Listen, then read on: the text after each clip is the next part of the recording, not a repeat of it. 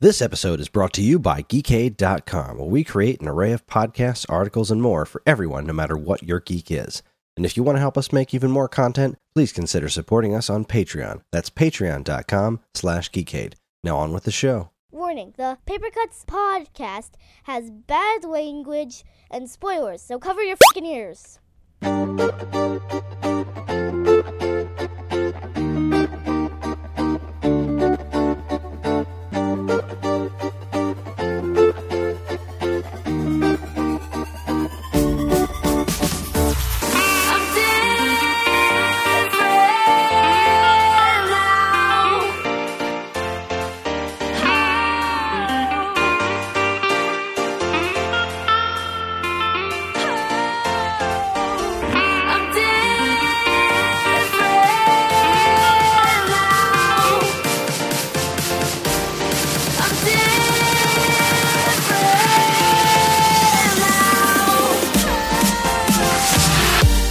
Hey everybody, and welcome to this week's episode of Paper Cuts. Episode 2, right? That's where we're Issue at. 2. Issue 2. Yeah, Paper Cuts right. Volume 2, Issue 2.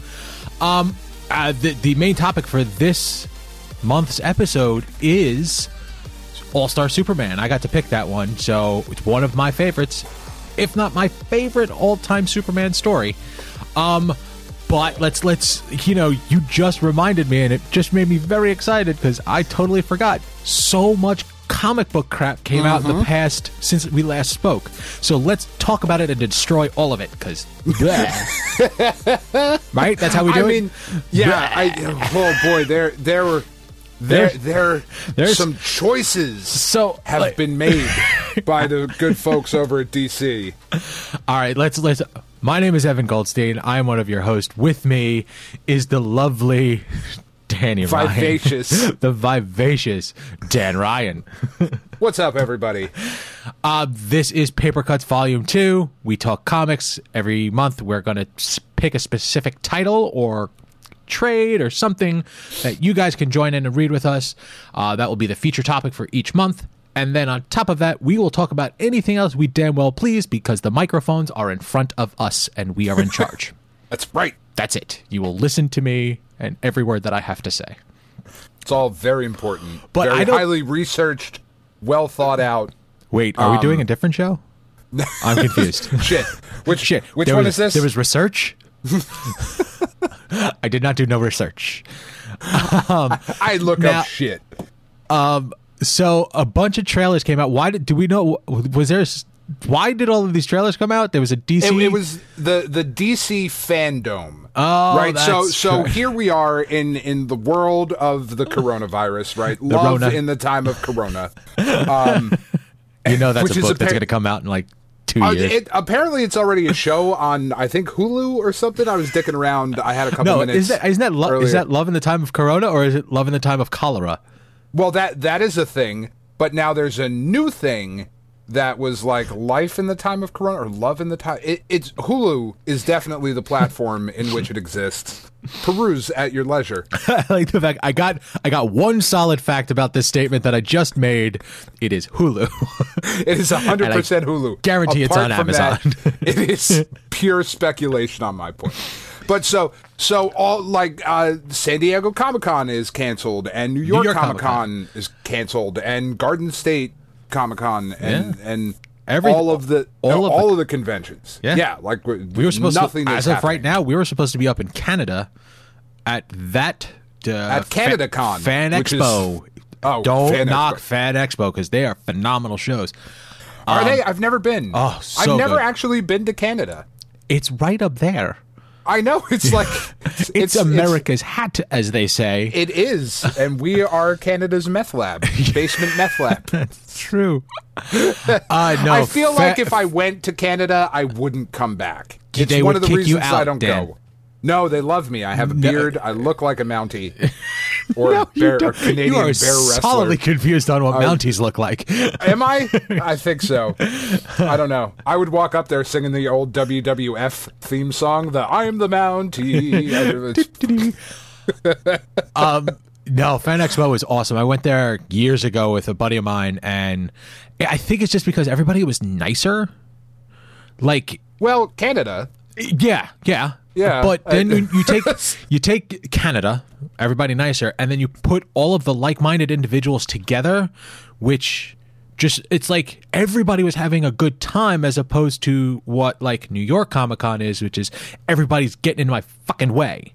Yeah, well, and shitting on everybody, and yeah, that sounds like a goddamn socialist utopia, Evan. And don't you threaten me with a good time. All right, I apologize, but yeah, it's something like I've never been to C2E2. I would love to go to that. I would love to go to Fan Expo in Canada.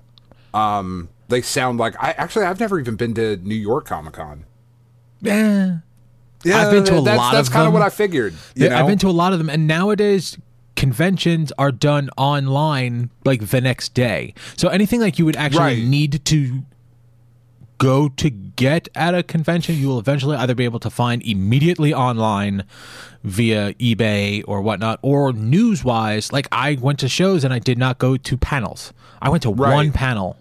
Actually, accidentally two, because I went to one panel, the panel before, so that I could get a better seat at the panel that I wanted to be at.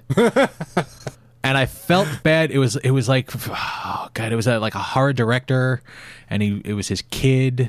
I don't know. It was bad. It was a bad show. But the next one was Kevin Smith, and I was like, hey, you fuckers get out. I'm moving up 4 rows. Yeah. So that guy's pretty cool. But yeah, it's a lot of effort, a lot of money. Yeah. It is an experience. I do recommend going at least once. But yeah, I mean, I really just want to go somewhere where I can find the Rocketeer pop at like a semi-affordable price. That's my only desire, to go to a convention. Yeah, I remember when pops were new. I know, me too. That's how old we are. Yeah. But 400 plus. Anywho, sorry. 478 years ago. So anyway, so DC decided that they were going to do their own fucking thing, right? So they did this DC fandom, and it was like this 24-hour. Why are you over pronouncing fandom? No, it is fandom. Okay. That is how it's spelled. I'm not an asshole. I mean, I am, but not for this. So it was like a 24-hour like news extravaganza, and they there was a bunch of comic book news that came out. There is going to be a black Batman taking over in the main Batman book. Lucius Fox's son is going to be taking over as Batman, and that is coming from the writer of 12 Years a Slave. Okay. The movie that came out a bunch of years. I am blanking on the dude's name right now. But that is super exciting. There were some other that leads down the path. Oh Christ, I can't remember. He was in Thor as the guy who could see everything, and Idris Elba. Yeah. That I've always believed, and I don't know where I heard it, but I fully agreed with it. It didn't come up with this one, that he would be a phenomenal Batman. Oh, he would be outstanding. Phenomenal. And this absolutely outstanding. And because gets us halfway there. There's nothing about the Batman character that suggests he has to be a white person. Right? No. Like there's really nothing about Bruce Wayne as a character, his backstory, nor his rise to success in the world that we live in now anyway, that suggests he cannot be a person of color, right? Like there are certain characters that I've always felt like there was a lot of backlash a couple years ago when the Iron Fist TV show got cast. And It was like, oh, this could have been the perfect role for an Asian guy. And it was like, no, that is not the character. You and I have had this conversation. That's supposed to be a blonde white dude because it's part of his character. Right. The cultural appropriation is baked into the character. Like there's a reason the for point it. of it. Right. Like, and that sounds fucking stupid, but if you change that, you fundamentally change the character. Whereas like with Batman, there's literally nothing about that story that identifies as a straight white male. Nope. So making this move in the comics, I think, is really awesome. So they are changing or passing the cowl? Yes. I didn't read that deeply. Okay. Because I could see that if they were to retcon it into an African American, all sorts of shit will hit the fan. No matter what era we live in right now, people will lose their minds. Passing the cowl to another character, a la, Captain America and Falcon. Right. Totally viable and should not be fought as vehemently. No, it absolutely shouldn't. And I am sure that it will be online, because if there is one thing that online comic book fans are, it is toxic. Yes. Yes. But yes, we are. Wait a minute. Yeah. wait a tick.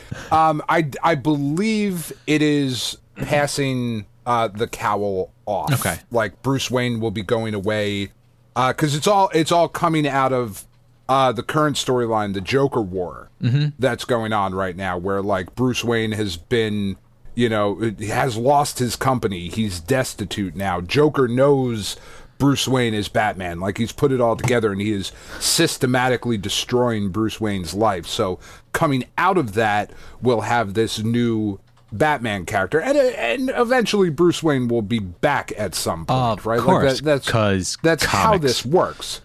Well, because comics and because of movies that we're going to talk about here, he is currently a white man in the movies. That's what he's going to be when the next movie comes out. Like for better or for worse, that's how these things work out. But they showed that. They showed the trailers for 2 new games, the Batman Gotham Knights, which does not take place apparently in the same world as the Arkham games did. Really? Even though it seems to make sense that it would. Odd choice.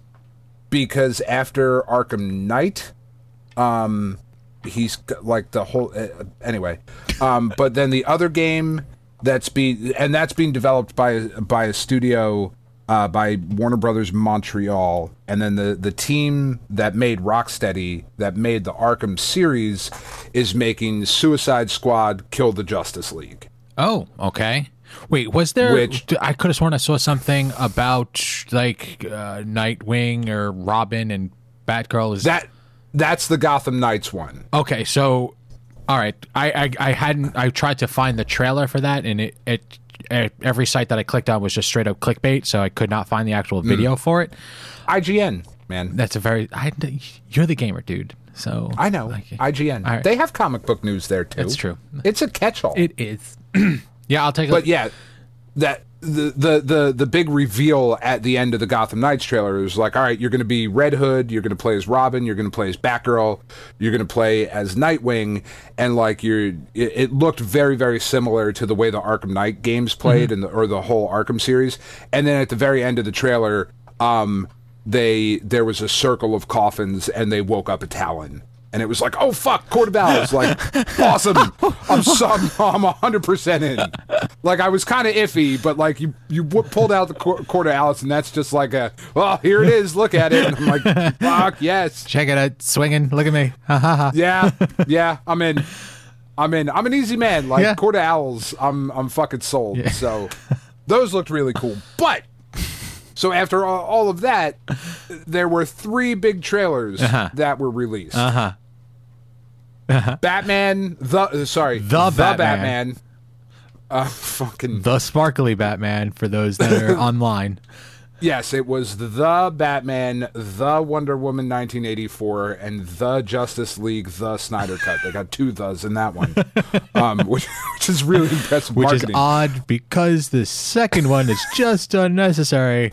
Yeah, but that speaks volumes to the DC trailer, which is just a completely different thing. Which one do you want to jump into first? Because they are all different types of interesting. So let's go with young Batman, the Batman. The Batman, yes. My first impression, I'm gonna watch it. Sure. Everything. It's the standard Batman movie. I feel like they're not reinventing the wheel. There are certain aspects of the character that just make me go, like, Batman with long hair. That just doesn't work with my a little odd brain, because like that's gonna he puts a cowl over his face. Yeah, it's just gonna get all sweaty up there, and that's just uncomfortable. But it seems like they're going with the younger, year 2-ish, my understanding. Mm-hmm. So it looks good to me, but I'm not the right guy to ask. I will watch any comic book movie. Oh, sure, I will. Any too. of them. And go, I will find something to go, yeah, I enjoy that. Yeah. Angela and I, for Christ's sake, watched Sonic last night, and we both went, yeah, we enjoyed that. It was good. The Sonic the Hedgehog movie? Yeah. I thought it was great. It was actually adorable. Yeah, I'm not going to bullshit for the sake of the You're not gonna audience. sugarcoat it? No, I thought that movie was awesome, and it was so much better than it had any right to be. It's a fucking Sonic movie. All right, I'm glad I'm not ashamed anymore. Thank you. I mean, and like it wasn't as good as Detective Pikachu, but Ryan Reynolds. Ryan Reynolds, Ryan Reynolds was the voice of Sonic, completely different movie, 10 times better. Instead of John Ralphio, who I like. I like that actor. He does good work on Parks and Rec. He does good work on DuckTales. He did good work in fucking Sonic. Yeah. Anywho, yeah, sorry. See, so I watched the trailer, right? And like you, it's a Batman movie. Like, yes, I'm going to see it. Mm-hmm. I was thoroughly underwhelmed by it. I have a lot of concerns with this movie. Well, and is it your comic book concerns or is it movie concerns? Because there's a big difference there. You're right. Like I don't go into comic book movies looking as a comic book fan. I go in looking at movie. I don't put the two together. Absolutely. Because if you try to, you're always going to be disappointed because this is that. Unless it's a Marvel movie, and then I'm not disappointed at all. But they're still completely different things. They are. But they still feel. They're still great movies. Comic booky to me. Right, but there's still better Avengers stories than the ones that we got on the screen. Oh, that's what absolutely. I'm saying. That's absolutely. My point. So, I do not disagree. The director of this movie, of the Batman. I can't say the Batman because that was the name of the cartoon that I thought was terrible. That's okay. I can maybe Did you watch that one? Maybe 2 episodes, and then the Joker was straight jacketed and too much. The weird dreadlocks and all that shit. Like I just didn't care for it. Okay, that's fine. So, but the director is a guy named Matt Reeves. Okay, and he is best known for Cloverfield, and then Dawn of the Planet of the Apes and War for the Planet of the Apes. So he is known as a shitty director. See, I would disagree. I really like those films. Really? That part. Yeah, I fucking love Cloverfield. You do not like the reveal. You don't like have your bad guy revealed to you. I'm totally fine with it. Okay. I liked it. I like Cloverfield. Yeah, I was into it. All right. And I really don't like found footage movies. I hate found footage movies. They literally make me sick. Me too, usually. But like Cloverfield and As Above, So Below are the only two that I really, like, truly, honestly enjoy. And As Above, So Below is fantastic. Was that full found footage? Most of it, yeah. Okay. Yeah, that movie's fucking outstanding. Yeah, it's phenomenal. God. That's another podcast. 2 hours on this. Let's go. Switch now. So like I'm excited about that part. I have no issues with Robert Pattinson being Batman Bruce Wayne. Nope. That dude is a fucking hell of an actor. He is a fantastic actor that has been shoehorned into Sparkly Vampire, and I jokingly say it. Like, I've seen him in other roles. Even as Sparkly Vampire, he was a good Sparkly Vampire. He was. Like, I happen to not care for those movies or those. Big fan of the books, though? Oh. No. I tried. I tried because it was like, all right, this is the biggest thing in the world. Let me check it out and see what what's going on. 9 gajillion people can't be wrong. Yeah, and they were. Apparently all they of are. them were. Every single person was. But he's in that movie that came out last year, The Lighthouse. Him and Willem Dafoe. Okay. And like, oof. Oh my God, it's just the two of them, and it's black. It's the artiest fucking movie ever. But he is the most pretentious movie ever made. It really might be. Like, It really very well might be, but he is outstanding in that movie. Like, he is a good fucking actor. Yeah. So I'm all in for that. I think what has me worried is that right from jump, right? Because we're rebooting. Like, no matter, we're going to talk about what they mentioned, the other thing they mentioned with the new Flash movie too. Oh. We're going to talk about that in a minute. But they are rebooting the Batman continuity once again in the DC Cinematic Universe. And in doing so, in this first movie, they have Catwoman, the Riddler, and the Penguin, definitely, with rumors of other villains. It's too much. Too much. Too much. That was okay, and that's the fault of the '89 Batman series, the Tim Burton Batman, because the first Batman movie was fantastic. Well, the second, technically, actually third or fourth if you count like the 56 versions. But '89 Batman, I adore Batman '89, and the first movie. one is fantastic. One hero, one villain, duking it out for an hour and a half to 2.5 hours, whatever. Good, but they felt the necessity to one-up that, so the only way they figured out how to do that was to one-up the amount of villainy. Hey, one villain was great. You know that amazing villain that you had in the first one? Yeah, it had nothing to do with the actor, had nothing to do with the storyline, had nothing to do with it was the quantity of villain. It's just the number of villains. So we're going to double that and go. And you gave me a weird, needy version of Catwoman and the most grotesque version of Penguin I've ever seen. But okay, now but what it was are you still going to do? good. Now what? I like that movie. Yes, but there's that's problems. where it starts. Yeah, The Batman always has to have multiple villains. Then all comic book movies have to have multiple villains because one-on-one is not enough. and I so disagree with that formula that they follow. But you're 100% right. It's a formula, and like, I mean, look at the Sam Raimi Spider-Man trilogy. Mm-hmm. Man, like, God damn it! By the time it got to the third one, There was like 97 villains in the movie, wasn't What there? are we doing? There's Green Goblin and Sandman and Venom and like So wait, Hobgoblin, Green Goblin, because Hobgoblin becomes Green Goblin. Well, no, he was having those weird flashbacks, or like he was seeing. I haven't seen it so in I'm so counting long. that as two villains. Then you had Venom, Sandman. Oh no, Elektra didn't show up in that one. So that's technically 3 to 4 villains in one Spider-Man movie. Yeah, in a John Spiderman. Walter P. film. Spiderman. That's too many villain. I mean, I have my concerns from that, and then just from watching the trailer, right? Because coronavirus shut down the production. Yes. So they made a trailer. Like, the movie is nowhere near being done. Mm-hmm. They have to like start shooting the rest of the movie pretty soon. All they have filmed is what they made into the trailer. That's it. Like that's 3 minutes of footage. Yeah, like they cut what they had into a trailer, and like, I don't know, just I don't necessarily love when we go for the brutality of Batman. Mm-hmm.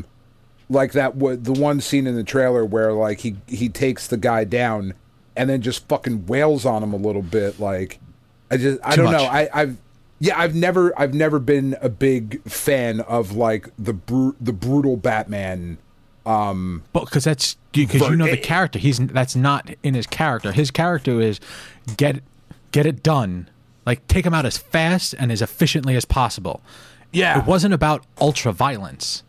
Right. So like, but if they're going for like a year or two storyline, then like, okay, that kind of makes sense a little bit, right? Because he's learning.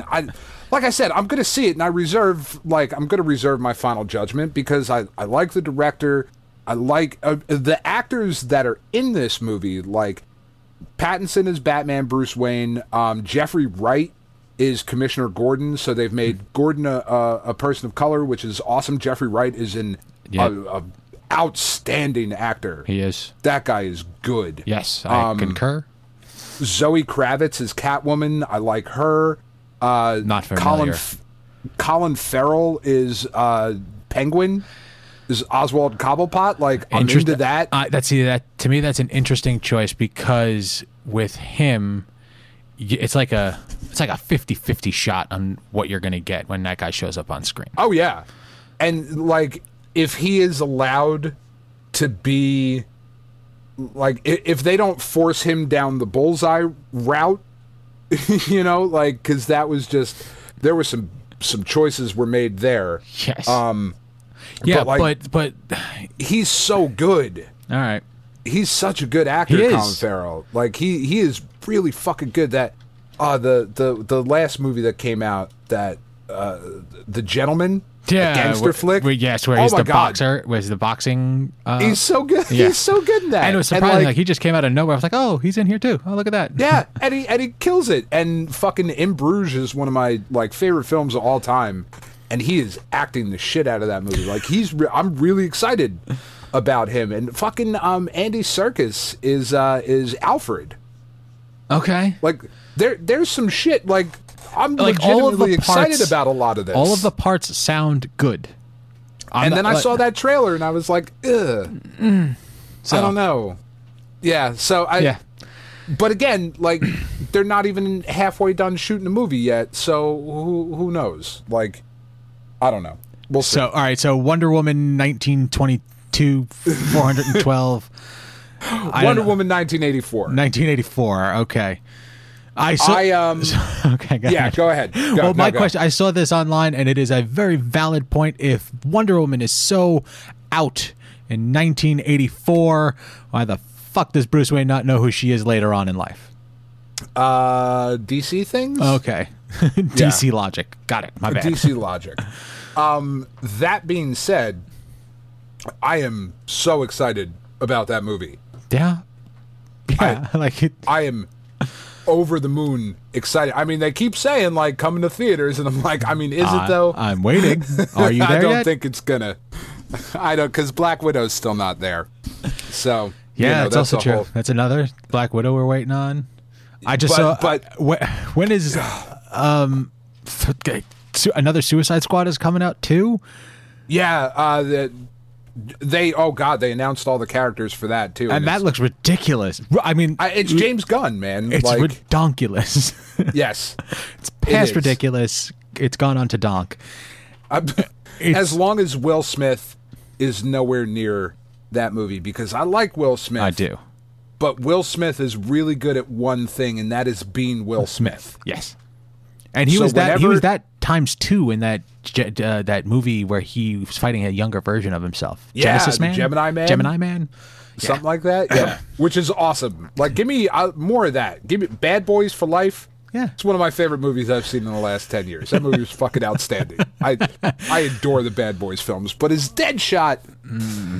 No, because he was just Will Smith. It was like, why is Will Smith fighting Batman? Like, go back to Bel Air, dude. Like, because that's what he does, and he's great at what he does. But anyway, so Wonder Woman 84, Kristen Wiig as Cheetah, is like, I'm calling it, man. Like, it's gonna be a fucking revelation,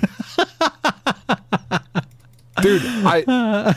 I'm gonna go so far as to put Kristen Wiig as Cheetah on the level of what everybody else thinks about Heath Ledger as Joker. Not what I think.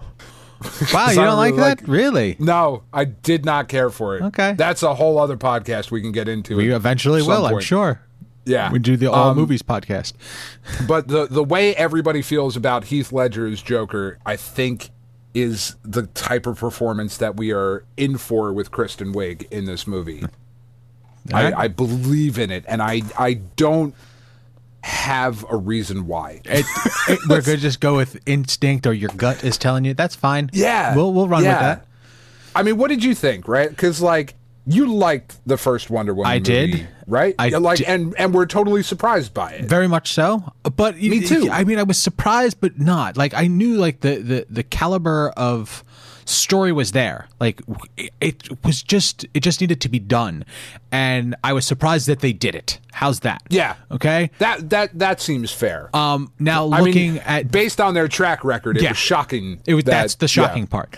There are certain aspects of this that I don't know. Like, why is she dressed like Hawkwoman? Why, like, what is it 1984? What, like, how did he come back? He died. Like, there is things in my brain that make me go, all right, I'm just gonna watch for the pretty colors. Like, let's make this trailer just about colors, and then wait till the movie comes out. Because if you start dissecting it beforehand, you set an expectation level for a movie that you can't set an expectation. You don't know what they're doing. Yeah, they're not picking a story arc and saying, "Hey, look, this is Wonder Woman 1984," and I can go to a shelf and pick that up and say, "Oh, okay." That's not a thing. Yeah, no, definitely not. So it looks like more Wonder Woman movie, and that's not a bad thing. Yeah, the bits at the end of the trailer where she is lassoing the lightning and like swinging through the sky. That's a little much. Like, oh, that's fucking nuts. And I'm into it. I like that part. I was like, that's fucking cool, man. Like, all right. Go nuts. It's a bit much. It is. You're not wrong. It is. I did not know one. No, I don't care how powerful or how super your rope is. Lassoing lightning is not a thing. I mean,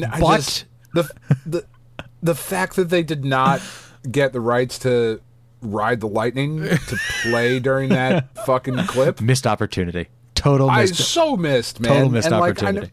Metallica's a bunch of pricks and all, but like they did just have their song in the latest WWE NXT pay-per-view this past weekend. Oh, so they must have got to pay a buttload for that. Yeah, I'm sure they did. Like, they like money. Well, so I mean, duh. You know, that just would have been fucking like old thrash metal Metallica and Wonder Woman. It's the 80s. She's like swinging on lightning. I don't know. All right, what else did we get? We chatted quickly about Suicide Squad. Looks ridiculous. Looks fantastic to me. Like, sure, yeah. James Gunn. James Gunn. Say no more. So, before we get to the big one, the one that everybody's been waiting for, they did announce for the next Flash movie that is going to have Ezra Miller. He's coming back as Flash. Good. This is the movie where Michael Keaton is coming back as Batman in this Flash movie, as is Ben Affleck, also coming back officially as Batman in this movie, because this is going to be the start, and this is what they said, not me interpreting, this is the start of the DC Cinematic Universe with Flashpoint. So they are going to bring all the disparate storylines together and solve all of their continuity. I tried to hold in that laugh for as long as I could, dude. I'm sorry. I mean, all right, try again. Go. God, like, God bless you. I hope it works, because I want it to be awesome. I do. Fucking Michael Keaton. I liked Batfleck.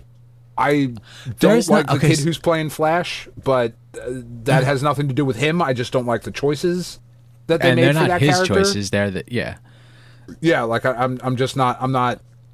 When there's a much better Flash there's a much better character version of the Flash available. Your version that you're saying, I want to do this, has to be better than that, or at least to that level, and that was a miss. That's nothing against Ezra. No. He did a fine job with what he was given. Me personally, I have never read the Flash as quippy like that. No. Like jokey, like he's not Spider-Man. Nope. The same way I felt about Ryan Reynolds as Green Lantern. Like, that doesn't feel right. Shut up. Ryan Reynolds always feels right. He's shut adorable. Your face. I love him. You just shut your dirty, filthy mouth right now. Sorry. So anyway, that movie, which hasn't even been shot yet, is the big one. But it is going to be the start. The tie-all, everything together. Yeah, everything in a nice bow. It's all going to work out.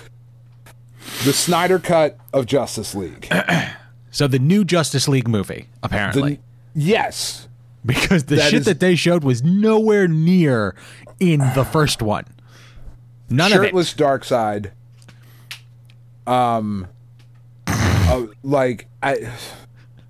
So we were talking about this last night before we started recording Stone Age Gamer, yeah. and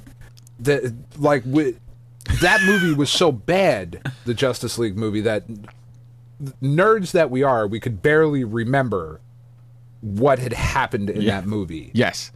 So now to get a 4-hour version, this is going to be released next year in 4 1-hour chunks. Because HBO.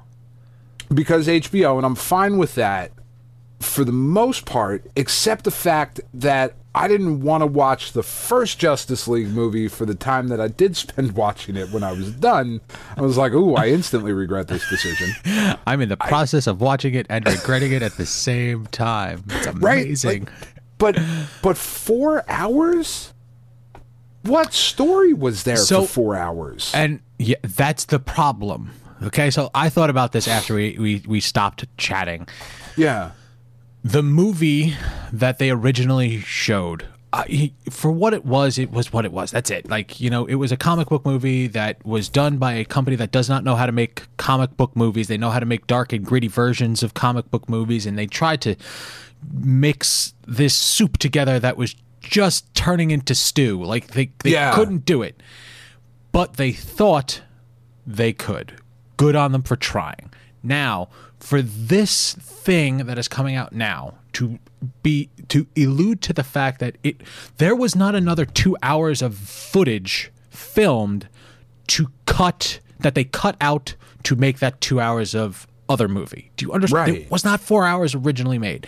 So this is a whole nother movie that they have made that they are going to splice into the original movie made. So they made, I can't even remember how long the first... it's like 2.5 hours. It is a they decently filmed another movie. 90 minutes of movie, or CGI'd or whatever, another 90 minutes of movie to splice into this other movie. Just make another movie. Yeah. You swung on the first try, you missed. Okay? You still got another 2 swings. Give it a try. And this is not the right way to swing. Because again, like, we're gonna watch it, and I think you and I both hope that we are wrong. Yes. Hope that it is outstanding. Yes. I don't see how it's going to be. Just from the footage that they showed, like, shirtless Darkseid, you've already lost me. Yeah, but then they show you shirtless Aquaman, and you're right back in. Right? And I'm right back in, but I'm not, though, because Tiff and I tried to watch that movie. Like, we sat down and we were like, all right, we're going to watch the fucking Jason Momoa Aquaman movie. The dirty Aquaman movie. The sexy Aquaman movie. And we I'm talking about him. He's kind of grungy. He is grungy, but like in a hot way. He looks slutty. I like him. 20 minutes. I think we made it before we shut it off. And, like, we don't shut movies off. You know, like, when we sit down to watch something, we're like, all right, we're in this for the long haul, for better or worse. And we made sort it of like 20 your marriage. minutes. Oh, damn. Sorry. We made it like 20 minutes, and it was like, this has to go. Like, because Jason Momoa, for all the wonderful things that he is, in my opinion, not that he gives a shit, he's not a good actor. If he's speaking English, he's not a good actor. Right, like the talking. You give him some Dothraki, that man chews up a scene. He does, like, and because he just had to, like, walk around looking tough. Like, all right, cool, I believe that. And boy, does he have that on lock. He really does, man. Like, he is a fucking intimidating dude. Mm-hmm. Like, I would never say any of this to his face. Like, I'm not. All right, Dan, I want to bring out our first guest. Shit! He's here. You know him. In studio. You know him. You hate him. Is he at my house? I mean, actually, that's kind of awesome if you could pull that off. Not even knowing this is what knocks down the wall to the what's the name of your annex? The Jose Canseco Executive Annex. Yeah. Oh yeah, burst into the wall. Is he in a Kool-Aid Man T-shirt or is he shirtless? He's got the jar just painted on his sculpted chest. Stupid sexy Momoa. So yeah, I mean, like, God, yeah, like, looking at that trailer, it's like, dude, I don't really know, man. I don't know what you guys are doing I mean, like, We're going to okay. find out, because I don't give a shit who you are or who you say you are. You are going to sit down and you're going to watch at least an hour of it, because it's going to be the first episode comes out and you're going to throw 20 minutes at it. And then you'll be like, maybe not. Then no matter what, that second episode comes out, you're going to try again. Yeah. You're going to put forth that effort because you are a comic book fan. And Because it's a Justice League. I want it to be great. yeah. I want to love it. Yeah. It's just so dark. So dark. And, like, I have no problem with dark and gritty storytelling. But like, at give all. me some light sometimes. I Not just- all of it can be dark. I know, like, some of my favorite comic books of all time are Sin City and The Crow. Like, those are fucking dark, dude. Literally, like, they're just in black and white. They're yeah, dark.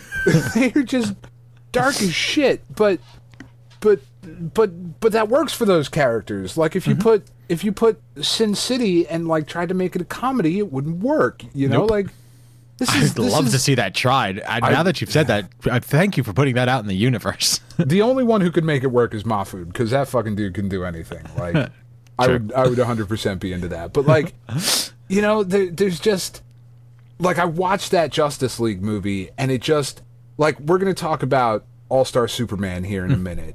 Mm-hmm. And the juxtaposition between getting Superman right and getting Superman wrong is just so stark. Yeah, you could like, and I'm glad that we're talking about this trailer as we're about to talk about the antithesis of this trailer. Like you can't make the beacon of hope dark. You can't do that. Now, Wonder Woman, you can. She is her morality in comics has been fluid. Sometimes she's been really rough. Sometimes she's not. So, you know, like Batman. She's an Amazon dark warrior goddess. Yes. Superman has always been the beacon of hope. Okay. Yes. Say that's like making Captain America a gangster.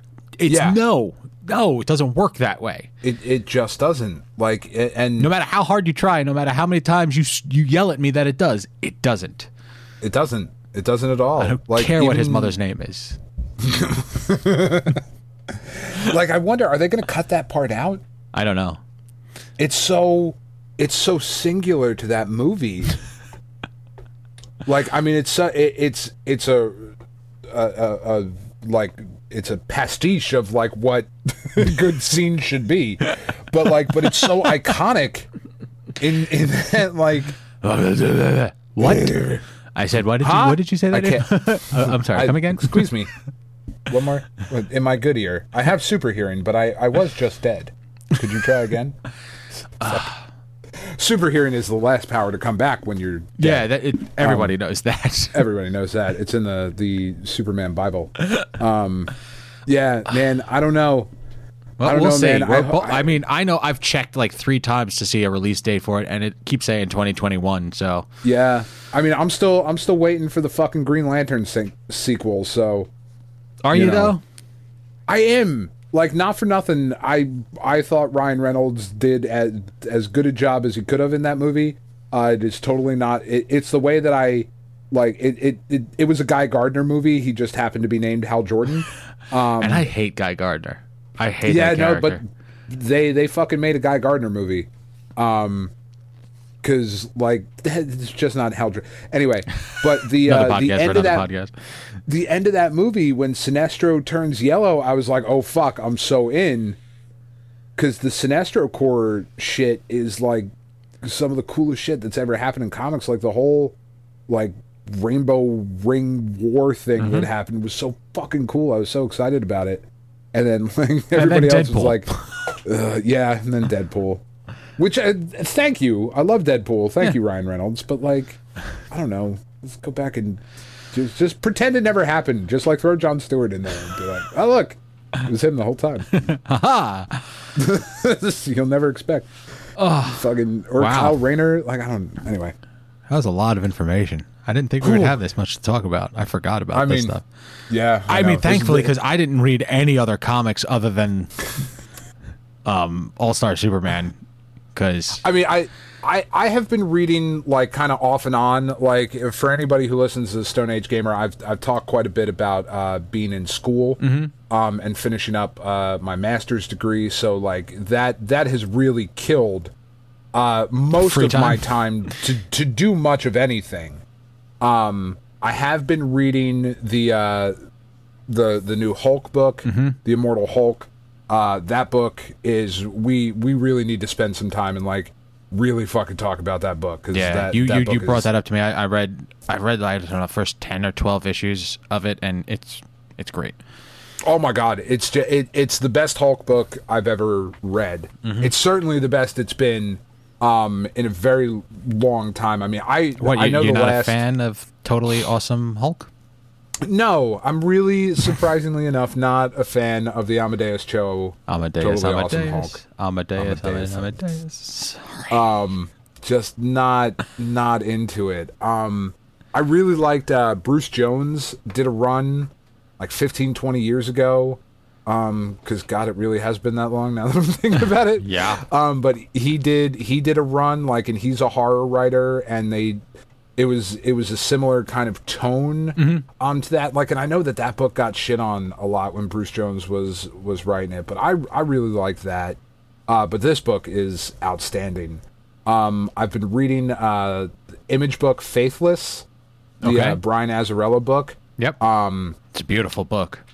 It really that is a fucking adult comic, man. I was like, oh, Brian Azzarello, I like that dude. Heyo. Faithless too. Holy shit. I mean, and like it's this really interesting story that they're telling, and the art is gorgeous. It's simple beauty, as you know. I am kind of an art snob, especially in comics.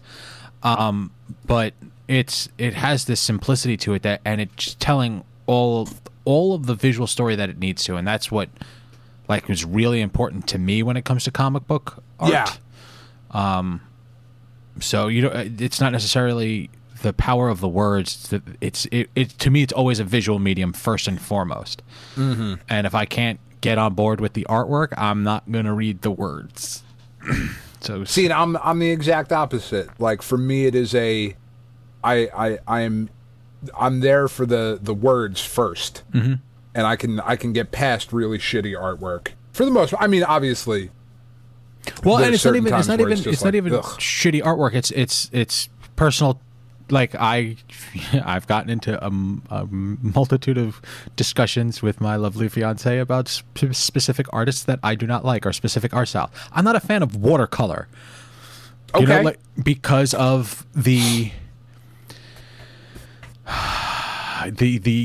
inherent softness of it. Yes, like it's a suggestion of something. And that has never been for me because I grew up in the 80s and 90s of big pecs and capes, and everything had pouches and everything was so detailed, and to the point where I saw every shell of a gun that was being fired. Like that is what I grew to know and love. And the Stephen Platt of it all. The splatness of it.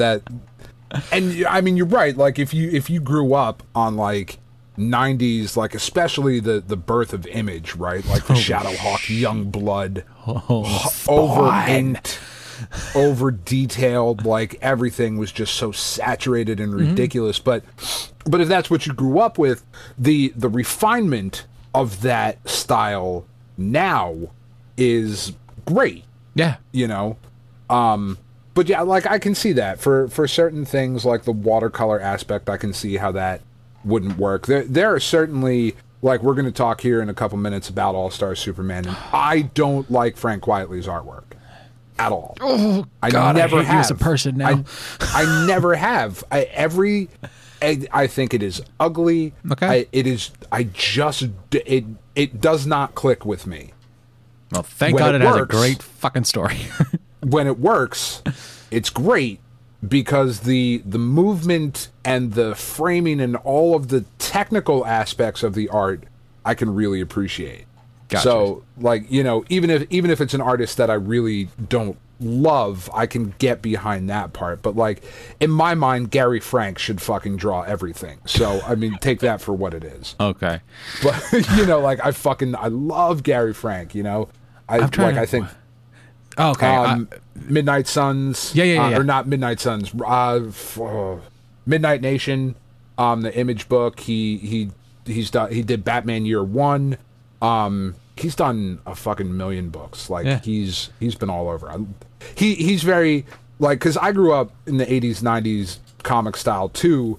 I gravitated more towards like Mark Bagley and Romita Jr. at that point over. Like, and you hate Romita, don't you? Like I am not a fan. Yeah, I get, and like I see Romita's artwork, and I'm like, yep, that's not for everybody. You know, and it's funny because like it's a conversation I've had a multitude of times where I go, all right, here's my point. If you were to take everybody out of their costumes, they all look the same, and that's not every woman should have a chiseled chin. I'm sorry, women are not square jawed. So, hey, and Gary Frank has drawn some of the best Superman artwork out there. Yeah, Gary Frank has done some of the most amazing Superman work that's out there. Some of the most amazing Batman stuff. He did a run on. Didn't he do a couple of covers for Shazam also? I think so. Yeah, he's been with DC for a while. He was with Marvel before that, and like, you know. But I mean, because my art style, like, I tend to jump all over the place. Because as much as I love Gary Frank, I love David Aja. You know, when he was doing the Iron Fist book with Fraction, like that. Fuck, this is outstanding. As much as I love like Michael Lark and Mark Bagley and like, you know, all of these creators that we're not actually talking about this week. That's the great thing about this medium is that there's so many options. Like, there's something out there for everyone. And I just want to touch real quick. The only thing that I've been keeping up and I'm just one behind is the Avengers run that they're doing right now. With, the Empire thing? No, the Age of Khonshu. Oh, where Moon Knight kicks the ever-living shit out of everybody. That one. Because Moon Knight... I haven't read any of that yet. Okay, so in the first issue, if I'm not mistaken, he takes down Doctor Strange, Thor, Black Panther. Like, it was... Yes, I am a fan of Moon Knight. This is the book I want to see.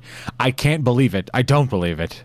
Like, you're stretching it way too far. But I'm glad I'm seeing it. Does that make sense? It does. Okay. I love Moon Knight too, man. You know me. I am 100% on board. I know we've had this conversation before, but who is your pick for Moon Knight on the TV show? It is varied greatly. You said one the other day, and I was like, yeah, I can believe that. Oh my God. It was a bold choice. The kid that was in Holes. Fuck. Yeah, Shia LaBeouf. Yeah. Yes, because he was just in that movie where he was playing his. It was Honey Boy. Yeah, and like he's got some acting chops. He does. Dude, that kid is fucking kid. He's our age. He is our age. That dude is insanely talented and is. At this point, I think the only person that can play Moon Knight effectively. Yeah. I mean, I don't know. It's another thing that I'm waiting to see. I've been teased and taunted before. When it shows up on my screen, I will be over the moon. But up until then, you've seen Hamilton, correct? Yes, I have. Okay. The actor that plays John Lawrence and then Hamilton's son? Yes. Okay. Yes. That dude better be cast as Gambit. Okay. That's the dude I want. I want a Creole Cajun like thief Gambit. What was the last Gambit we saw? It was in a bad X-Men movie, I feel. Was it? Has Gambit even been in an X-Men movie? I don't even know that he has. There was a fight scene in a alley. Oh yeah, it was. It was in one of the Wolverine movies. Was it Wolverine? It was the dude who played who was in John Carpenter.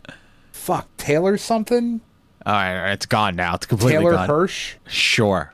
Say confidently. Go. Taylor Hirsch. That's there. It is. I believe you.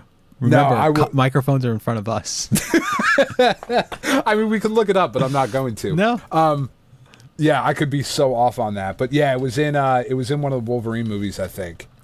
I forget which one it was. Anyway, yeah, the dude who plays John Lawrence and Philip Hamilton. Okay, I buy that. Should 100% be Gambit. He would be awesome. Also, Taylor Kitsch. Taylor Kitsch. That was pretty fucking close with Taylor Hirsch. You were. I don't know who Taylor Hirsch is. I don't know, but apparently you want him to play Gambit. So I do. There was, real quick, this will be the last thing before we talk about All-Star Superman. Right. Somebody online said that everything sucks. Wait, no. If you see whenever some other character in Hamilton says Alexander, it doesn't work if they say Alexander Hamilton. But whenever they just say Alexander, like when George Washington says, "Go home, Alexander." Okay. If you replace in your mind Alexander with Adam Sandler, it's way funnier. Go home, Adam Sandler. That's a message that's an order from your commander. It's very funny. I do it out loud now when Tiff watches it. She is not a fan. How are you still married? Like when Angelica sings her song, yes. When I fantasize at night, it's Adam Sandler's eyes. So funny. God damn it. Anyway. All right, let's pause for a second so I could fit in the commercials, because we have been recording now for an hour. For an hour, yeah. Now we'll do 15 minutes on All-Star Superman and call it's it a a good book. Talk to you next month. Click. All right, just stay with us through the break. We're going to talk. Just listen to the commercials, and we'll be right back.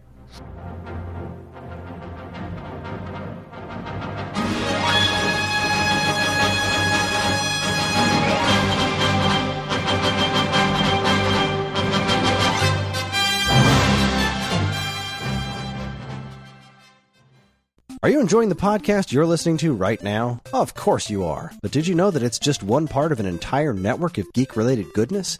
Geekade.com is your one-stop shop for fresh original content no matter what your geek is. Each week you'll find articles and podcasts about comic books, horror movies, X-Men, music, video games, music in video games, Transformers, anime, TV shows, tabletop gaming, wrestling, beer, and more. And hey, if you want to help us create even more original content, please consider supporting us on Patreon. That's available at patreon.com/geekade. What's your geek? Geekade is looking for some partners. If you have something you'd like to advertise on any of our podcasts, our powerful overlords are ready to talk to you. Send your proposal to mail@geekade.com with the words podcast ads in the subject line, and our diligent army of trained ants will put you in touch with the head of our advertising department. With a weekly audience that reaches well into the dozens, Geekade is the perfect place to get your ads into the ears of the right people. Once again, that's mail@geekade.com. Send your ad in today.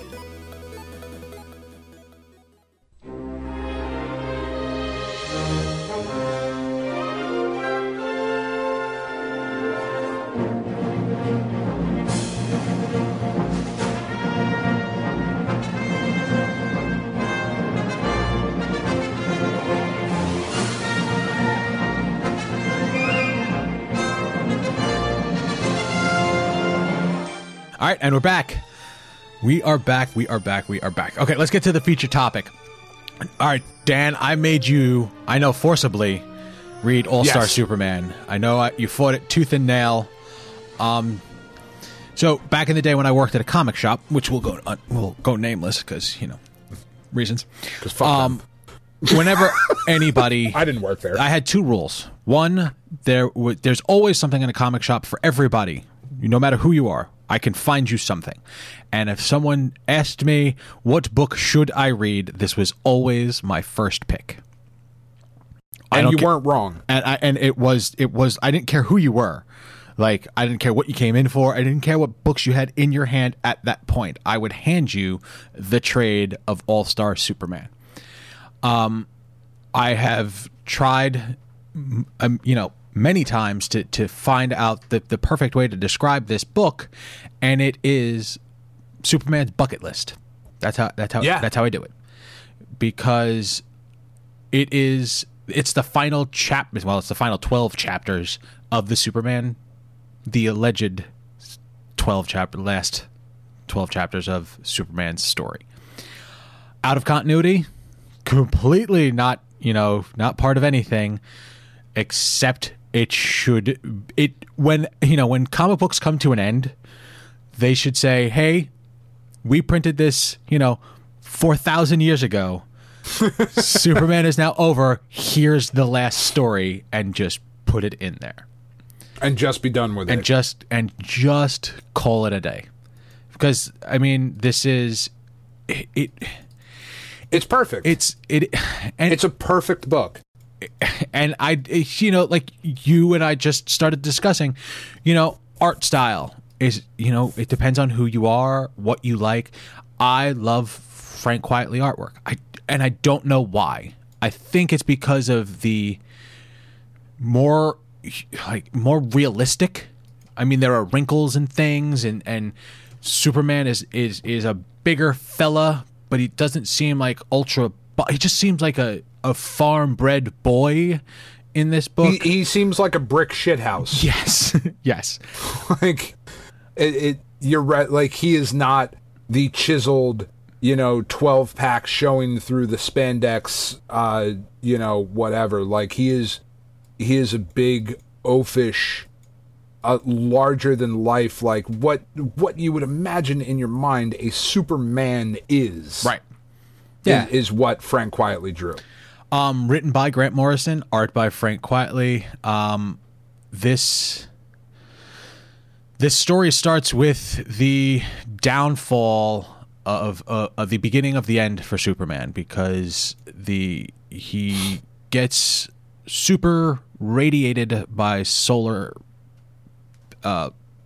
radiation. He goes up to save Project Janus? Yeah. Or just Project. Is it just Project? I feel like for some reason it's just Project. Lex sets into motion this horrible event that Superman has to stop and thwart, Lex Luthor once again. And he does. Of course he does. But in the process, his solar batteries get overcharged and he starts to break down. So for the next stories, the next 12 issues, it is him wrapping up his life. The hits, the real quick topics. Issue 1, Superman, in essence, does something that will end up killing him. Issue 2 is Superman telling the woman he loves his secret. Issue 3 is him giving her the ability to live life as him for a day. Issue 4, hold on, I gotta look at the cover.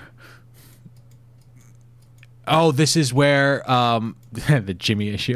They played Jimmy so well in this book. They do. They do. They really do. The Black Kryptonite version, the evil Superman. Which a callback to Superman 3, the movie. Yeah, a la Superman 3. I fucking love that scene too. Dirty Superman. Yes. Fucking pulls open the shirt and it's bright, clean blue and the fucking shield marked. Oh my god, I mark out for that. Still to this day, I've got fucking douche chills on my arms just thinking about that moment. Issue 5, Clark goes to interview Lex, where Lex brings him up to speed on everything that he has done, and the best printed version of Lex Luthor, in my opinion.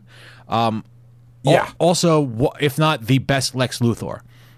Yeah. There have been some, movie and television versions of Lex that have been fantastic, and I just went on, an hour and a half rant about Smallville, where Rosenbaum plays the best on-screen version of Lex. This is the best version of Lex. I do really like Hackman though, but he is. See, but that's the thing. Like, he is hacky. Lex Luthor. Well, that's why you have to say his name. Hackman. I know. I love him. The greatest criminal mind the world has ever seen. and this version of Lex is just shy of that, but there is you could absolutely see this version yelling, "Miss Tessmacher!" Issue 6, if I'm not mistaken, is the replay of the death of his father. Yes. The fucking Superman from the future. Yes, and the chronivore. Yes, The Chronoborg. Because like that the other thing about this book, if you haven't read this book, is that this is Superman at his most science fiction. And on top of that, at his most powerful as well. Yes. So we got to remember that, because these things that he's battling are way off the charts. Yeah, I mean, this is not like, I love Metallo, but like this isn't Metallo. No, like this is and this is the Superman I really like. I really like when we remember that, like, he's not actually from Kansas. No. He's an alien. Yes. You know, this is a sci-fi story at its heart. Issue 7, Bizarro Superman makes an appearance. He ends up in issue 8 in the Cube Earth, which is the Bizarro Earth. Issue 9, he comes back, but there are 2 other Kryptonians around. Yes. Issue 10 is... Ooh, hold on, because I got to look. That's one of my all-time favorite images is the cover, and it always distracts me. Is that, you know, that him holding the glowing... He's got the whole world in his hands. Yeah. The Last Will and Testament. Oh, yeah. Cheesy, crazy. Him trying to figure out what his last... Because he has these 12 feats that he is supposed to complete before he is done. And also at the same time, he's doing the little things, like saving a girl who is thinking about jumping off of a building and committing suicide. Like, there's... Oh, God, that scene gets me every time. I'm just looking at the pictures right now, and I just got to chill. It's the more human side of Superman, trying to figure out what he needs to do, the things that he needs to do, because he knows it's the end. He figures out what's to do with the bottled city of Kandor, which he's been spending so much time trying to figure out how to reverse, and he's like, I can't do it. I don't have enough time. I can't figure it out. Let's give them a new home. And he's, you know, I think he sets them up on like a Mars-like planet, and they do it. Well, and he takes the team, the scientists, and shrinks them down even further to be like microscopic surgeons and shit. Oh my God.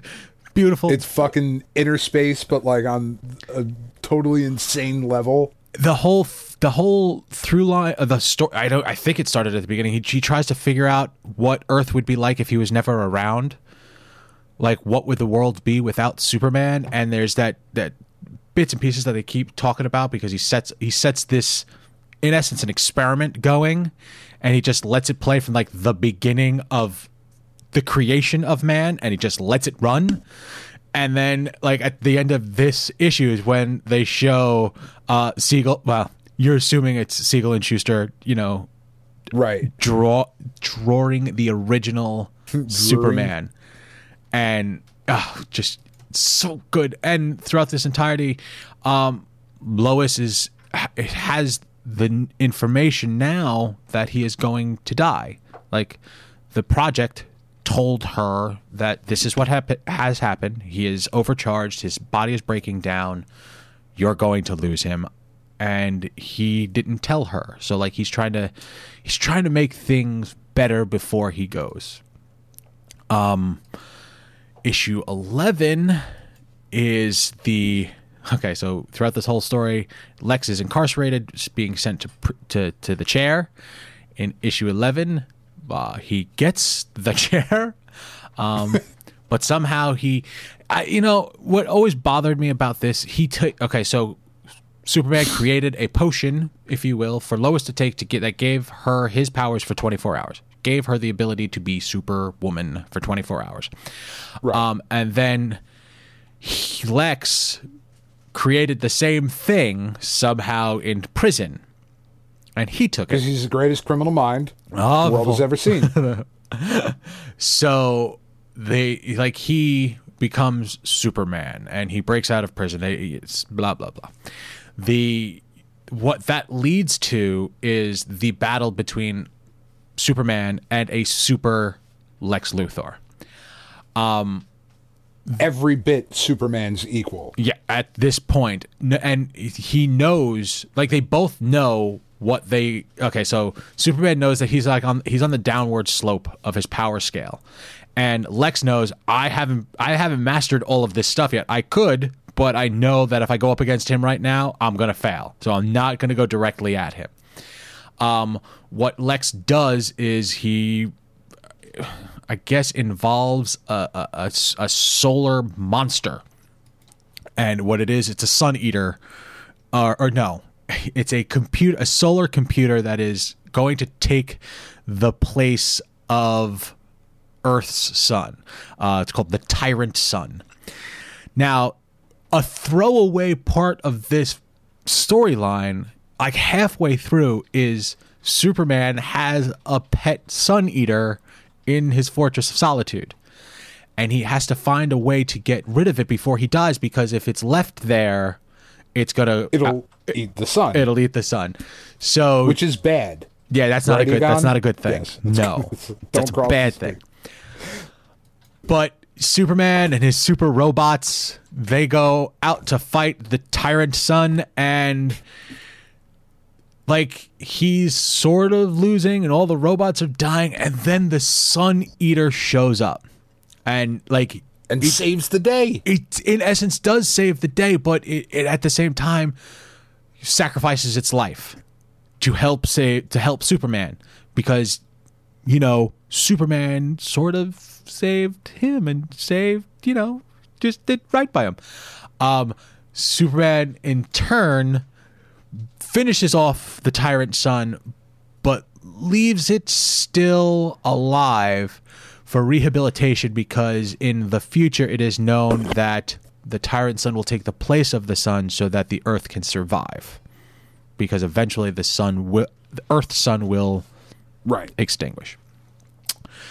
Before all that fight happens, the Tyrant Sun did something to Earth's sun which turned it blue. Which is not the color the sun is supposed to be. It's cool, though. Blue sun. It is cool. All blacklight posters went crazy. Everybody was like, fuck, it's happening. But after that battle, it is that he's done. He has no more power left.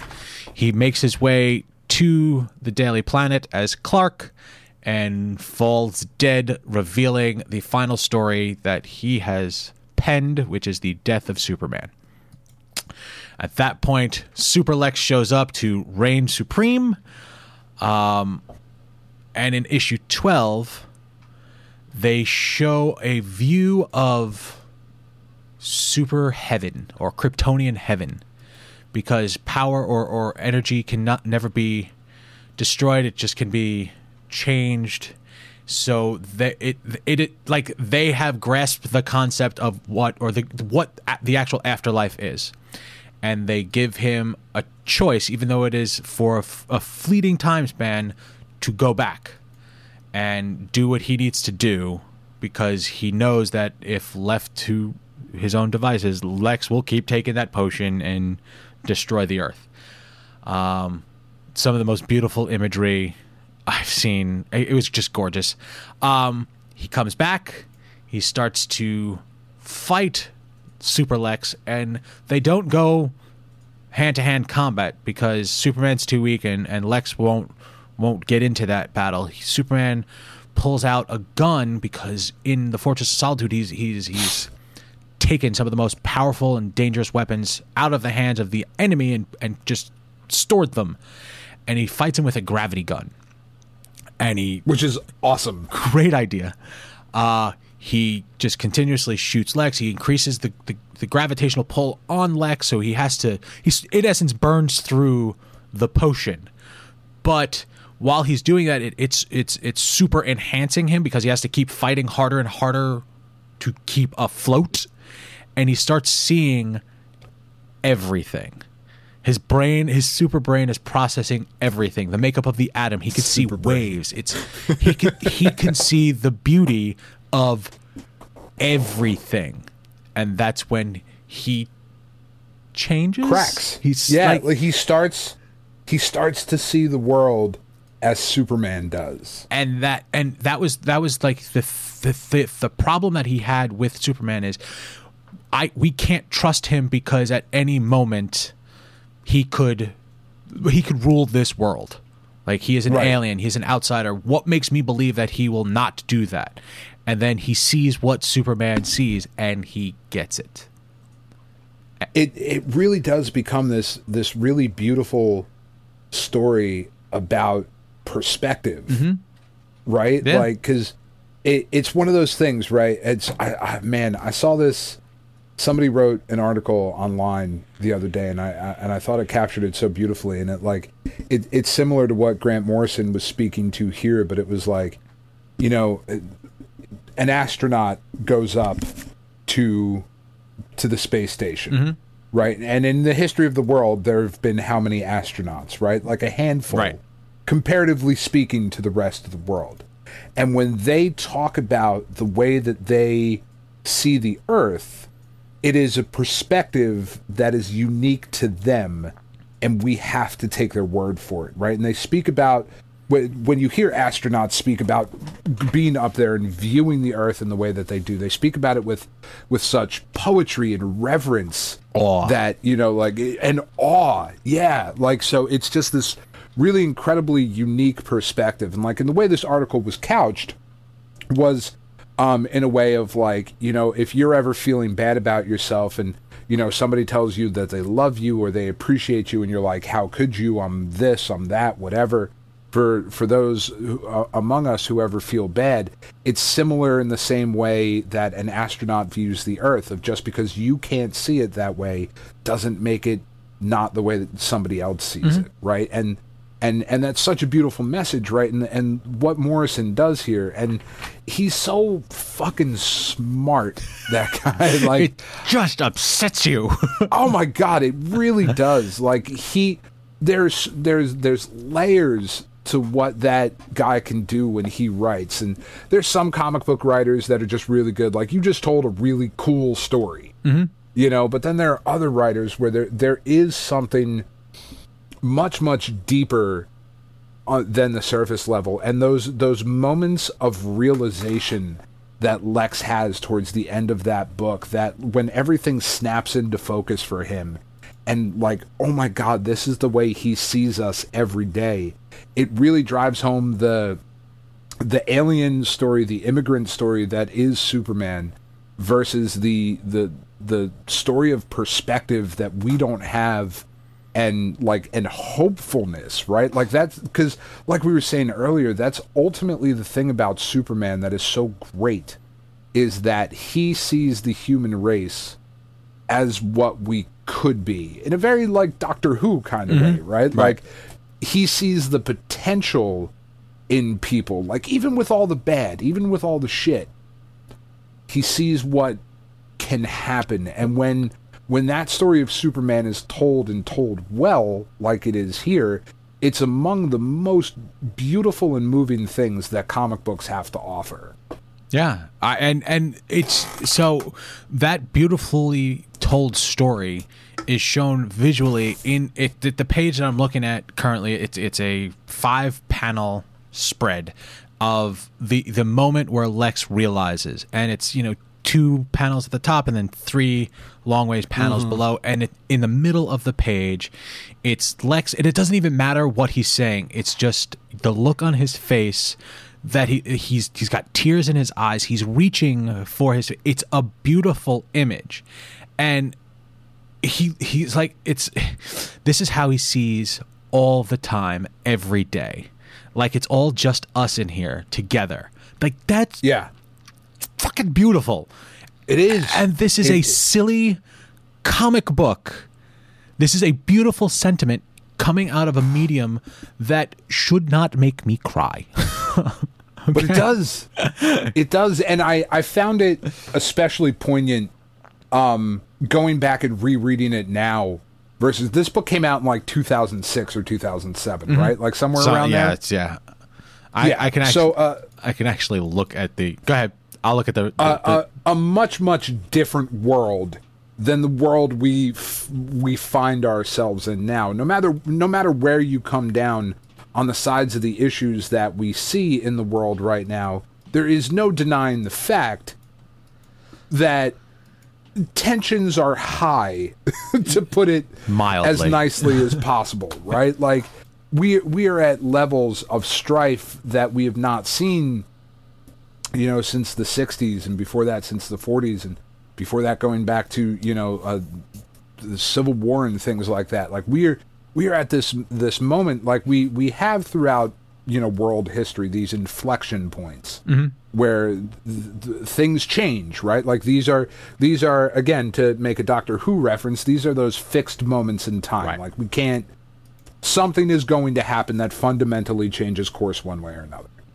And reading this book now, in light of everything that's going on versus what was going on, 15 years ago or whatever when this book came out. Just to okay, so 14 years ago. Like it hit me very, very differently than it did originally. Because like I said, like when I first read this book, I was like, this is pretty cool. I wish Gary Frank drew it.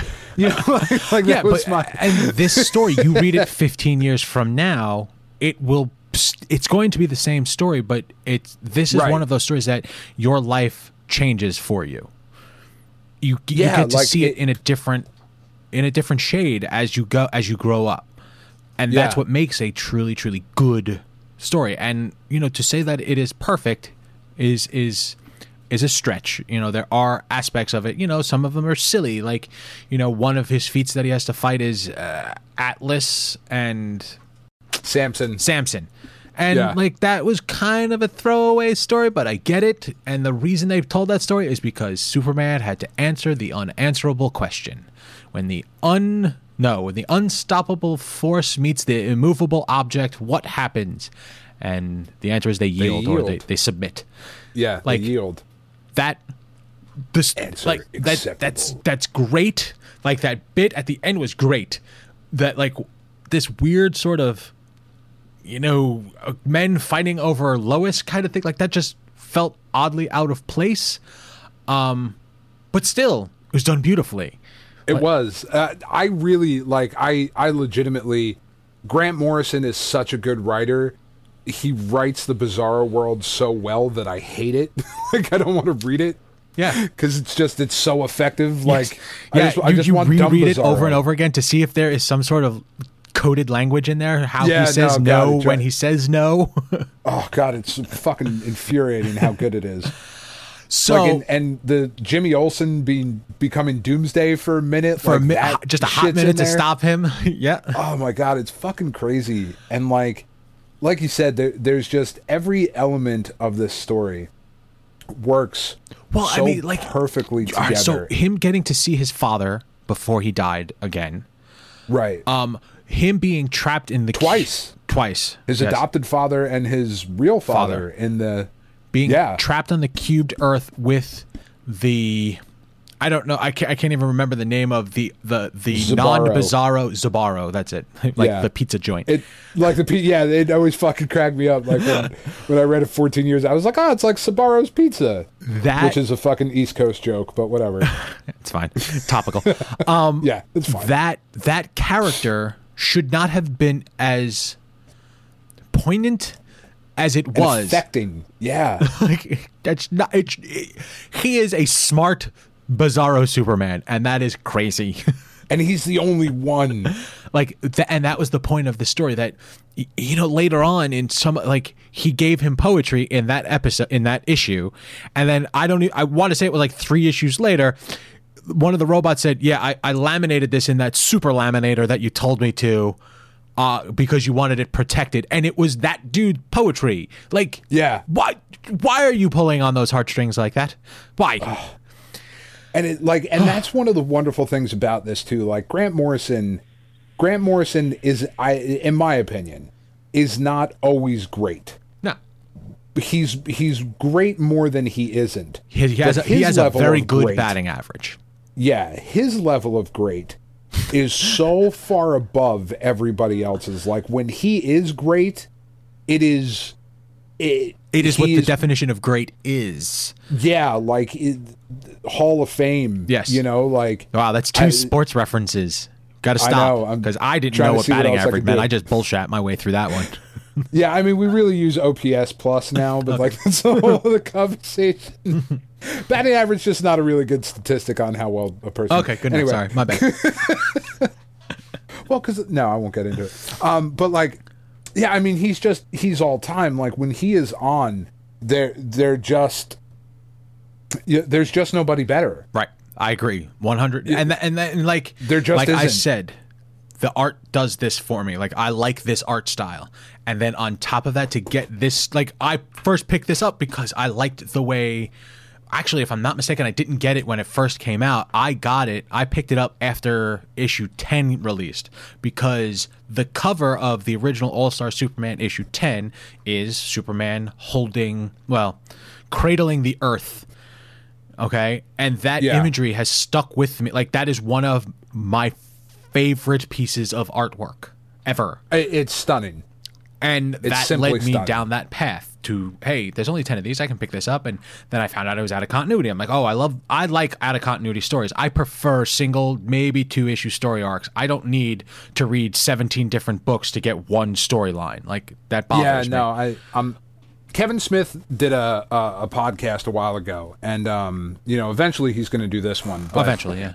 He was talking about like how he would prefer, and I might be misremembering this, but I think it was on Fat Man on Batman or something like that when he was back in the early days of that podcast when it was like interviews and shit. Right. And he said, if he had his way, comic books would start over every year. Like, you get 12 issues to tell your story. Yeah. And if that means you tell, 3 4-issue stories or 6 2-issue stories or whatever, like at the end, when you get to issue, when you get to December, you start over again in January. And it doesn't you don't have to like erase what happened before. Like, that doesn't have to be a thing. But what I'm tired of especially nowadays, this tired me out back when we did fucking Paper Cuts version 1 was the events. Everything was an event.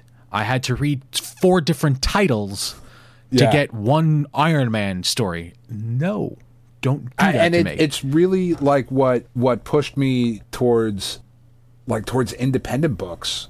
Yeah. For still, I mean, to this day, like, I still prefer independent comics, as independent as Image is and whatnot at this point. But, I still prefer those books to like the main 2, because you're right, like, it's just every single thing is an event, and some of those events are really cool. The stuff that Donny Cates was doing last year with Carnage and Spider-Man, like, and all the weird Venom stuff, like, oh, that's really great. But like, it starts to infect like everything else, and it's I'm an adult. I don't. I got other things that I need to do. I got shit I got to do. This is the thing that I want to do, but whereas with this Superman story, like, it is what it is. It doesn't matter. Like, and Superman really does work. In my opinion, I think Superman has always worked better in those like out of continuity stories, because he, as a character in the regular DC universe, like, if there's ever a villain that you need to call Superman for, you don't need anybody else. Right. Like, we've hit a power level where now it's silly that Batman's here. Earlier today, as I told you, I recorded another podcast about Smallville.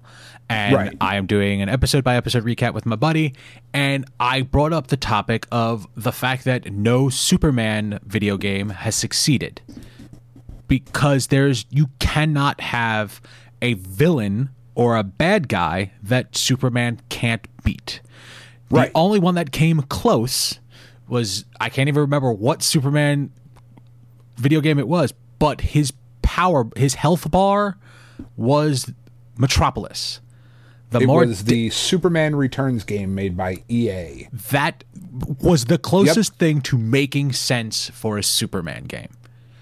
And you're absolutely right. I am partial to the Taito arcade Superman game just because I really like it as a beat 'em up. Right. But for the most part, but that's not Superman. That's a beat 'em up because But yeah, like, not everybody has kryptonite, or yeah, like, I've never been a big fan of like Justice League or like Legion or anything when Superman is involved as part of the team, because once Superman shows up, like, we're kind of done here. The Flash can run fast. Like, I get it, and I love the Flash, and like, I will die on the hill that Jeff Johns' Flash run is one of the greatest runs in all of comic books ever. But like, I mean, really, like it just doesn't work. Well, for me, it never has. That goes to speaking of the death of Superman story arc, where there was a villain that was bad enough to beat Superman. And we know this because that villain went through every other fucking DC title out there and beat the ever-living shit out of them. Yeah. Like, straight through, up until Felt the real very bad end. for Booster Gold. The very end, when Superman had to step in and he finally was able to... well, I shouldn't say able to. He had to unleash. That was always a fear of Superman, is having to let go completely because he doesn't know what his end limit is. And in this... In All-Star Superman, he's actually tested that. Like, he's put to the limits of what he can and cannot do. Which at the end, we have to talk about, the Tyrant Sun damages Earth's sun, turns it blue, and Superman's final feat is to fix that. Okay, and he fixes that. He says goodbye to Lois, his love. Okay. And as he is saying goodbye, you could see that his cells are breaking down. He is turning into solar energy. Which is such a cool visual. It's so beautiful. And he says his goodbyes and he shoots up to the sun because the sun has, in essence, gone out, and he turns into solar energy to power the sun. And it is a beautiful, like, right up there with what's the man, there's something man, it's the Da Vinci Vitruvian, the Vitruvian Man. Yes, that imagery, it reminds me of that, because he's standing there and he's pulling a crank and there's cogs and whatnot. Like, it was beautifully done, and it, like, he is now the battery that is powering the machine that is the sun. There is a goodbye. So cool. There's a beautiful Superman is dead. Lois then is sitting there, and she has a conversation with, pretty sure it was Jimmy, and she says, "Yeah, he may be gone. He's not gone forever, because I know as soon as he figures out how to fix the sun, he's coming back." And that's what he's doing now. He's trying to fix the sun, and like that. Okay, so that hope that she is holding on to is the hope that Superman, the character of Superman, has instilled in her. And that's a beautiful wrap up. That's a fucking perfect bow on this story. It ties it together so perfectly.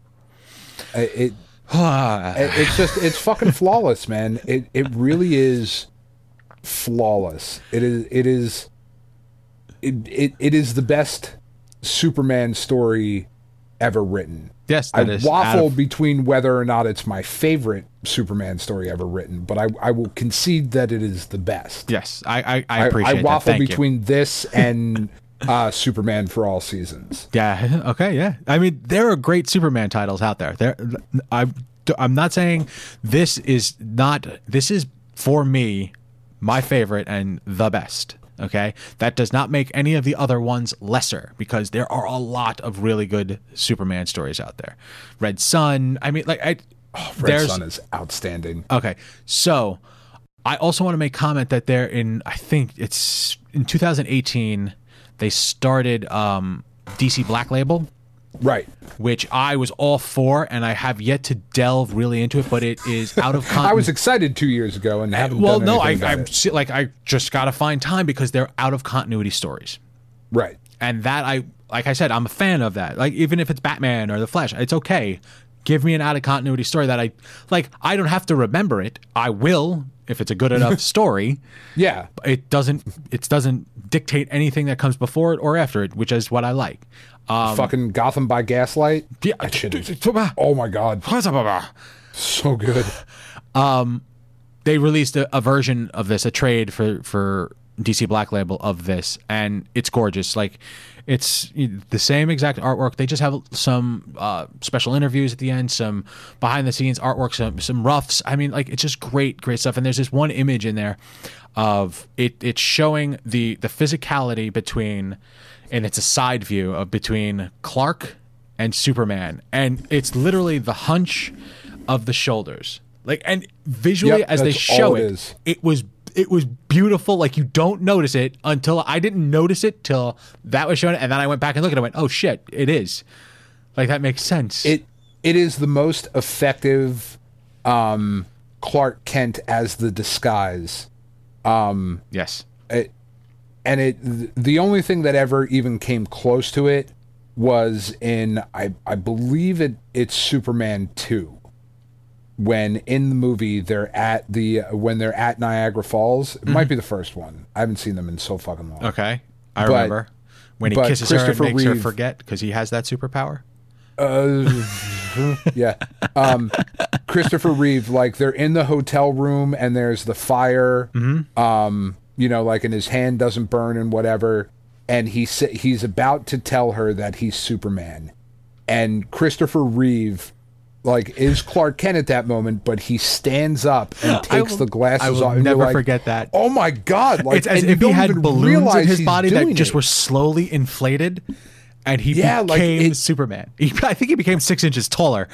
It's so fucking crazy visually to, like, when you see that, it's just, oh my God. Like, because I never realized he was doing that, and in that moment he stands up, and when those glasses, holy shit, that was like the 2 and 2 were there. We just didn't put them together to make the 4.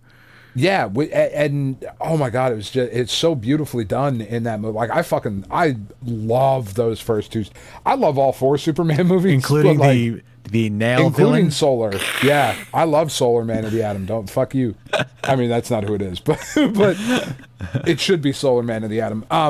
No, and that in the one issue of this book, like, I remember reading it back in the day, and, like, there's a line where it's like Luthor left something in the sun, and I was like, oh fuck, it's gonna be Solar. I was so excited. No, and it was not. But it was not. But I understand. I would put those first 2 Superman movies up against any other comic book movie. Okay, yeah.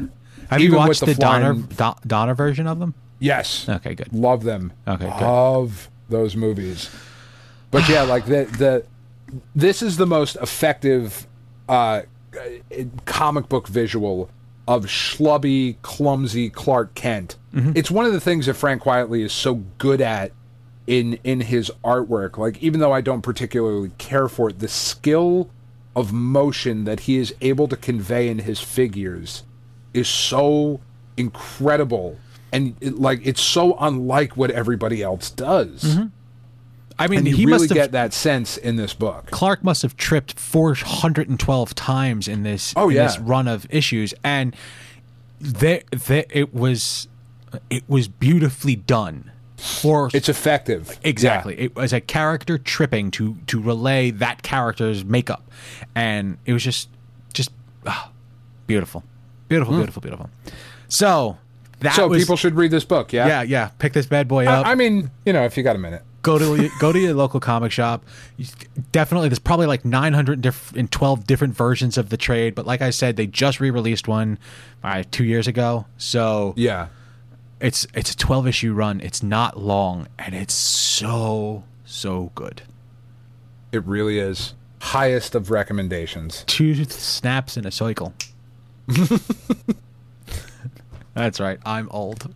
Yeah, well, aren't we all? All right, so that was my pick. I'm glad you enjoyed it. I love talking about this shit because, like I said before, art, and this is an art medium, is subjective. And storytelling and visually art, it's subjective. I don't like Mignola art.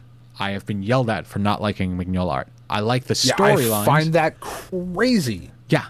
But I respect it. But the stories behind that, like, I've read printed versions of Hellboy, like text versions, because the story is good. You know what I'm saying?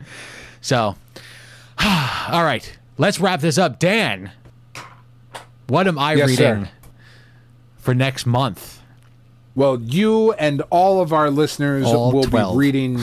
There's so many more than 12. Yeah, okay. We'll be reading the original Marvel Knights miniseries Holy of shit. The Sentry. Oh my God. THESENTRY, The Sentry. Wow, man. Good. Is that the one that's, I want to say, is that Jay Lee? Jay Lee and Paul Jenkins. Have you read that? Like, you read that before, right? Yeah, I read it when it released. Yeah. Yeah. One of the, and we'll get to it when we talk about it next time we record, but one of the coolest stories around the comic, I think, that has ever happened in comics. And I happen to think it is a really effective personal story that I just think is really, really well done. Okay. So, all right. So, okay. You're doing Sentry the Void? No, the original Marvel Knights. Marvel Knights, The okay. Sentry. It's an 8-issue miniseries. All right. Okay. Not the Void, not when he was a member of the Avengers, not when they fucked it all up. The original long-haired Jay Lee, Paul Jenkins Sentry. Okay. All right. That sounds like a plan to me. All right, everyone. I mean, you got anything else? Fuck, man. Nearly 2 hours. I know. It's a good thing this is once a month. I got to edit this tomorrow. I'm supposed to be going away. Yeah, nope. No, there was no need for editing. This No, was, that's true. This was as good as All-Star Superman. Yeah, we just got to cut in an intro and an outro and call it a day. Yeah. All right, brother. It's as always. It's a pleasure talking to you, especially about comics. I fucking love this shit, and I think what really works well here is the fact that you are an art first guy and I am a words first guy, and you know that's going to make for some things. Yeah, and like our sensibilities are very similar, yet also there's some differences every now and again that'll be interesting. We'll get there. I guarantee you there will be a point in time where I will want to hang up the Hangout. Be like, stop fucking talking about Sleepwalker. He sucks. Him and Darkhawk can get fucked. I won't stop you. I get the affinity for liking a certain character. Trust me on this one. Yeah. No, I know that you do. I know that you do. It was funny. It's real non sequitur kind of thing. But I was at work the other day, and a gentleman that works for me. He is an underling, if you will. He and I were talking about collectibles and whatnot because someone had something, and he looked at I have a tattoo of a Firefly quote on my arm, and I'm like, yeah, right. I've been a geek, a nerd, whatever since I was 5. I've been collecting comics and all that stuff. Right? I help run a geek culture website. It's like, oh yeah, I have a bunch of comics at home. You know what? I just went through them the other day, and I have like the first solid run of Moon Knight. You know that character? And I looked at him, and at that point, I was currently wearing my Moon Knight hat. And I took the hat off, and I just it's a ball cap, and I took it off, and I didn't turn it around. I just held it by the brim and brought it closer to his face. Look, did you see this? And then I turned it around. Oh, you are familiar? Yes, I am. Yes, as a matter of fact. All right, brother. All right, man. Good times. Talk to you. Hey, listen. Check us out, geekade.com. Reach out, mail at geekade.com. Put Paper Cuts Podcast in the subject line if you want to talk to us about anything. Suggest a comic or something that we should be checking out. You know, we're literally, I will read anything at least once and then form an opinion on it. Yep. And then tell you why you were either right or dumb. Yes. You could reach me on all social medias at Geekade_Evan. That covers them all. Dan, where can people find you? Geekade and Instagram, or Geekade and Instagram, Twitter and Instagram at GeekadeDan. Yeah. There it is. Be prepared for, if you follow me on Twitter, there's quite a smattering of politics. So, Yeah, you know, yeah. Dan is kind of opinionated. I'm not sure if you're aware of this. Yeah, I don't know if that comes across. But he will tell yeah. you what's what, especially in the world of politics. I'm kind of surprised it took 2 hours for him to say the word politics. Yeah, I try. You know, I really do try not to. But the Twitter thing is, I mean, That's your bread and butter. I get you, bro. I get you. It is, man. It is. So, you know, you can come agree with me or fight with me or whatever. Just come on over. It's fine. Yeah, it's all good. All I'm right. not a dick about it. He is very much open to conversations. Yes. You are. I will give you credit that you will speak your mind, but you will listen to someone being stupid, and then tell them that they're being stupid. But Conversations are growth. That is how it That's how it happens. works. Like if we shut our minds off to absolutely every other opinion, then we never grow. We just have We a bunch win? of people Wait, going, hold yeah, I on. suppose so. I'm confused. Wait, is that the way we're supposed to do things? Yes, Okay. we are supposed to listen. I mean, like, not on certain things. Like There are certain they're givens. they're non-negotiable. The Earth is round. Like, we can't argue that. That's not a position you can have. Click. But have you seen the compelling? eh. Like, nope, click, we're done. We can't disagree on basic facts. Water is wet. Well, I mean, but is it though? Like, shut up. No, what's your? Don't fucking- I need you to explain wet.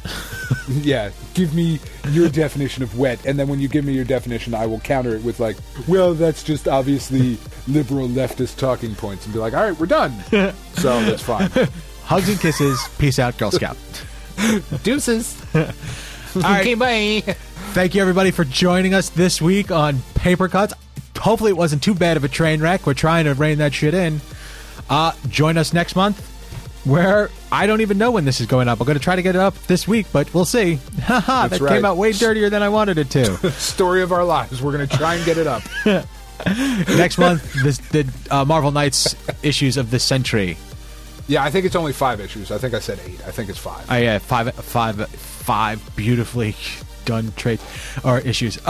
So yeah, see you then. Bye.